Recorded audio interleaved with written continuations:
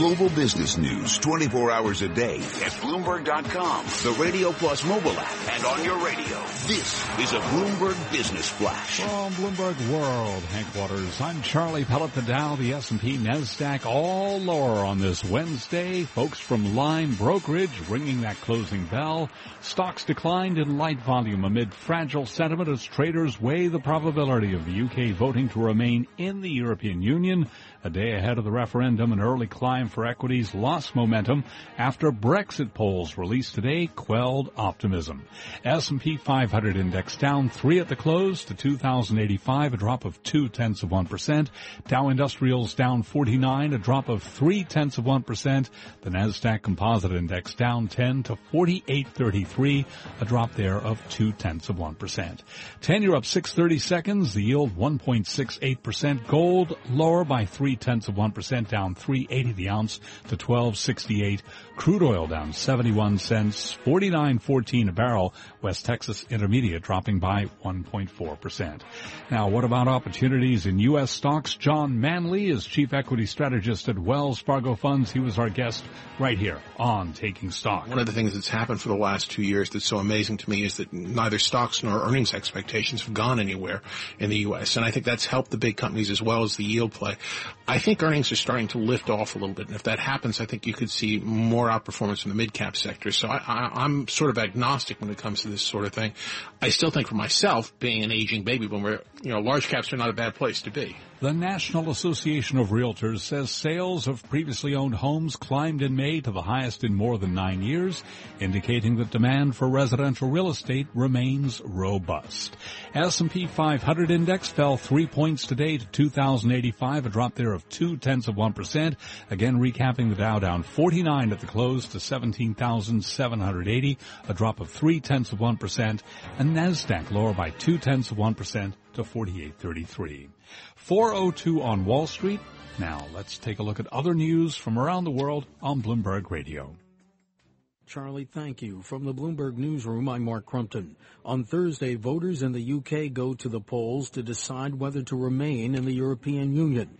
At a rally today, Prime Minister David Cameron said staying in the EU makes Britain, in his words, stronger, safer, and better off. Go out and vote Remain. Go out and vote Remain for a bigger, better Britain inside a reformed European Union. UK Independence Party leader and Leave campaigner Nigel Farage says EU leaders are unable to lower unemployment and economic stagnation or to deal with the migrant crisis. Tomorrow, people will bring the opportunity to have a chance to say this must end. Polls have consistently shown voters split, with the outcome too close to call.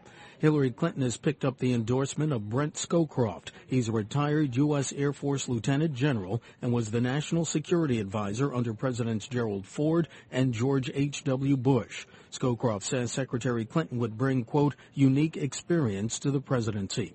Former House Speaker Dennis Hastert has reported to a federal prison facility in southeastern Minnesota. That's where he'll begin a 15-month sentence after he admitted guilt in a hush money case in an effort to conceal past child molestation.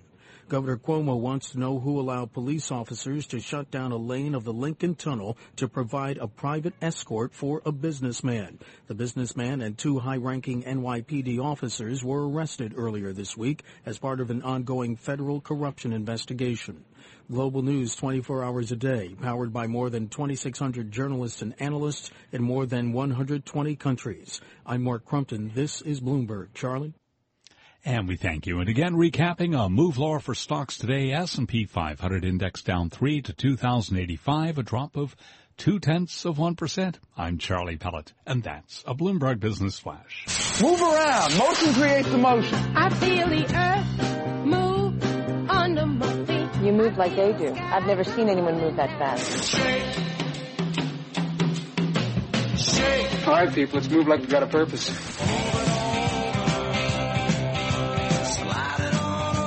Company's called Movers and Shakers. They cost a little more, but that name cracked me up.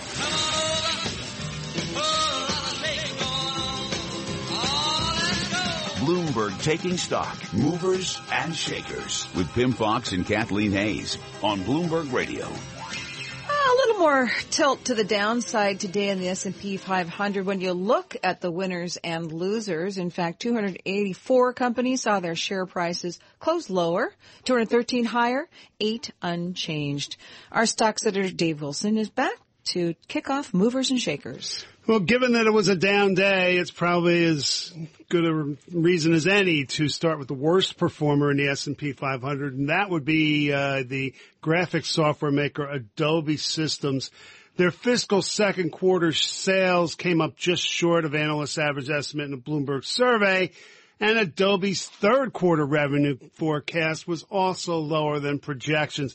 They're one of these companies that has been affected by this whole shift toward internet-based software, cloud computing, as opposed to programs installed on desktops. They've countered that with something called the Creative Cloud, a subscription service. Nonetheless, the idea that revenue coming up short, not going over well with investors. Adobe Systems down 5.7% on the day.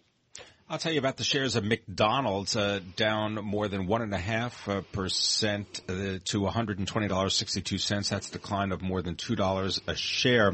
RBC restaurant analyst David Palmer, in a note to clients, says that traffic is still negative at McDonald's as the chain continues to wrestle with its dollar menu hangover. You may recall that McDonald's eliminated the popular dollar menu earlier this year when it was no longer profitable for franchises.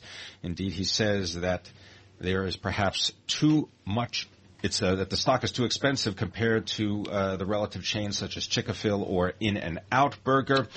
He says that second quarter sales growth estimates for McDonald's is 2.5%, down from 3.5%. McDonald's shares down 1.5% today. Well, I'd like to look at FedEx. It dropped 4.5% today. That's quite a chunk of change if you own that stocks. The most in 5 months, in fact. It disappointed investors by not providing more specifics on how the $4.8 billion acquisition of Dutch shipping company TNT Express will affect earnings. In fact, FedEx excluded the impact of the May 25th acquisition of TNT. Maybe it's just so soon they couldn't figure it out, Dave Wilson, from their profit forecast for the current fiscal year, which runs through May 2017. They said the deal will boost earnings in fiscal 2018. Helene Becker, a very well-known Cohen & Company analyst, said in a report today, quote, "We find it frustrating that management did not give better metrics regarding the merger, as it will be a large driver of growth into the future. This acquisition of TNT gives FedEx an extensive ground delivery network in Europe, making it a stronger competitor to market leaders, including United Parcel Service and Deutsche Post AG's DHL, Dave." We've talked about stocks that were down today, and if you look at those that were up in the S&P 500, you see a lot of drug and biotechnology companies on the list. This all has to do with the Independent Payment Advisory Board. It was created under the Affordable Care Act, and it's a group that will be able to cut expenses under the Medicare program.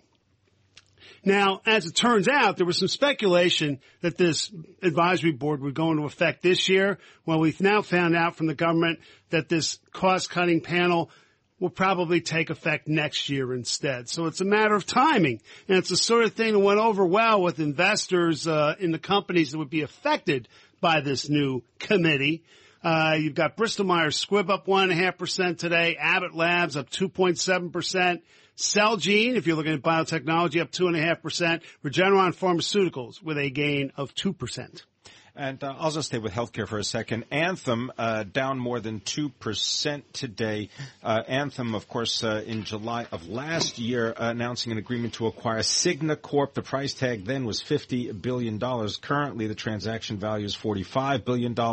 Anthem and Cigna, they are of course, preparing for a showdown. Senior Justice Department officials looking to review the deal, and insurers are perhaps set to meet on Friday with the department's number 3 official at a critical moment as the government makes its decision about whether to approve or block the deal. Anthem shares down 2%.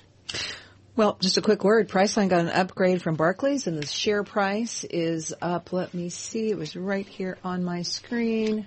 It's up 1.25%, Pim. All right. Let me tell you now, it is time for the Volatility Index Report. It is brought to you by CBOE VIX Options and Futures. Volatility can be harnessed with CBOE VIX Options and Futures.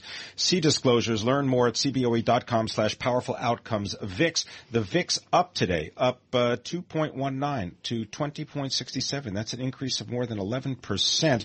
Unusual movement because the idea is that you need actual price volatility before the options market actually pays up in the form of higher implied volatility, which is what the VIX measures.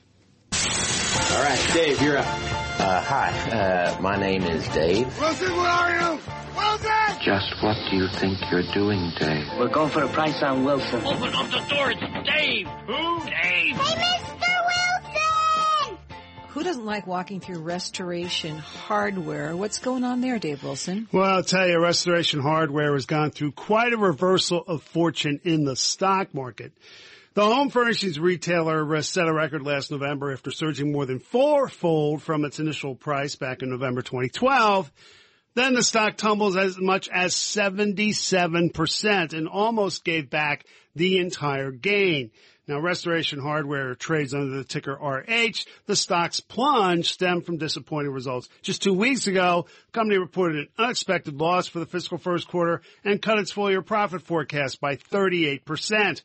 Restoration Hardware's fall led BB&T Capital Markets to revive an idea that the firm proposed 2 years ago, a takeover by the cookware and home accessories retailer Williams-Sonoma. Analyst Anthony Chicumba wrote in a report that the deal makes even more sense now than it did then. In his view, Restoration Hardware would fit in well with Williams-Sonoma's West Elm and Pottery Barn chains, and a deal would lift earnings right away. And that prospect of a transaction lifted Restoration Hardware shares by 7.2%, their biggest gain since February. And Williams-Sonoma also rose, that stock adding 2.7%. Thank you very much. Dave Wilson, Bloomberg Stocks columnist. You're listening to Taking Stock on Bloomberg Radio.